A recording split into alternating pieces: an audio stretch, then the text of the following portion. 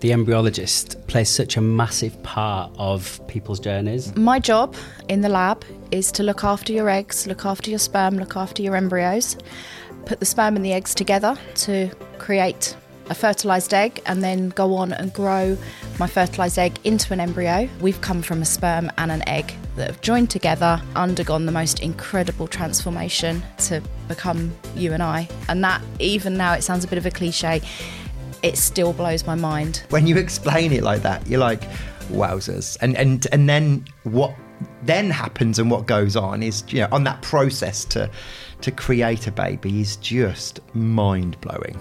There's no stats, is there, that gives so that if you get this amount of eggs, you're going to get this amount of embryos. If, you know, we're starting off with 10 eggs, just because the maths is slightly simpler, we'd be then looking at, say, 8 suitable for treatment. Of those 8, maybe 6 that have fertilised. Of those 6, maybe 3 that get to the blastocyst stage, of which maybe 1 is good quality.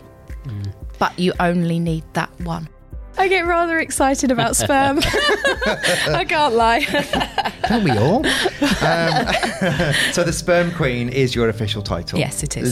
Mine, the laboratory director. I think. I think we need to change the intro now. Yeah, we do.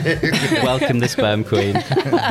This season's sponsor is the wonderful team at Hearts and Essex Fertility Centre. And we love the team at Hearts and Essex Fertility Centre. We do. They take immense pride in providing medical services of the highest calibre, tailored to suit the individual needs of each patient. In a friendly, supportive, inclusive and caring environment, Hearts and Essex Fertility Centre is a leading surrogacy clinic and was awarded Surrogacy Fertility Clinic of the Year in 2008 and 2022.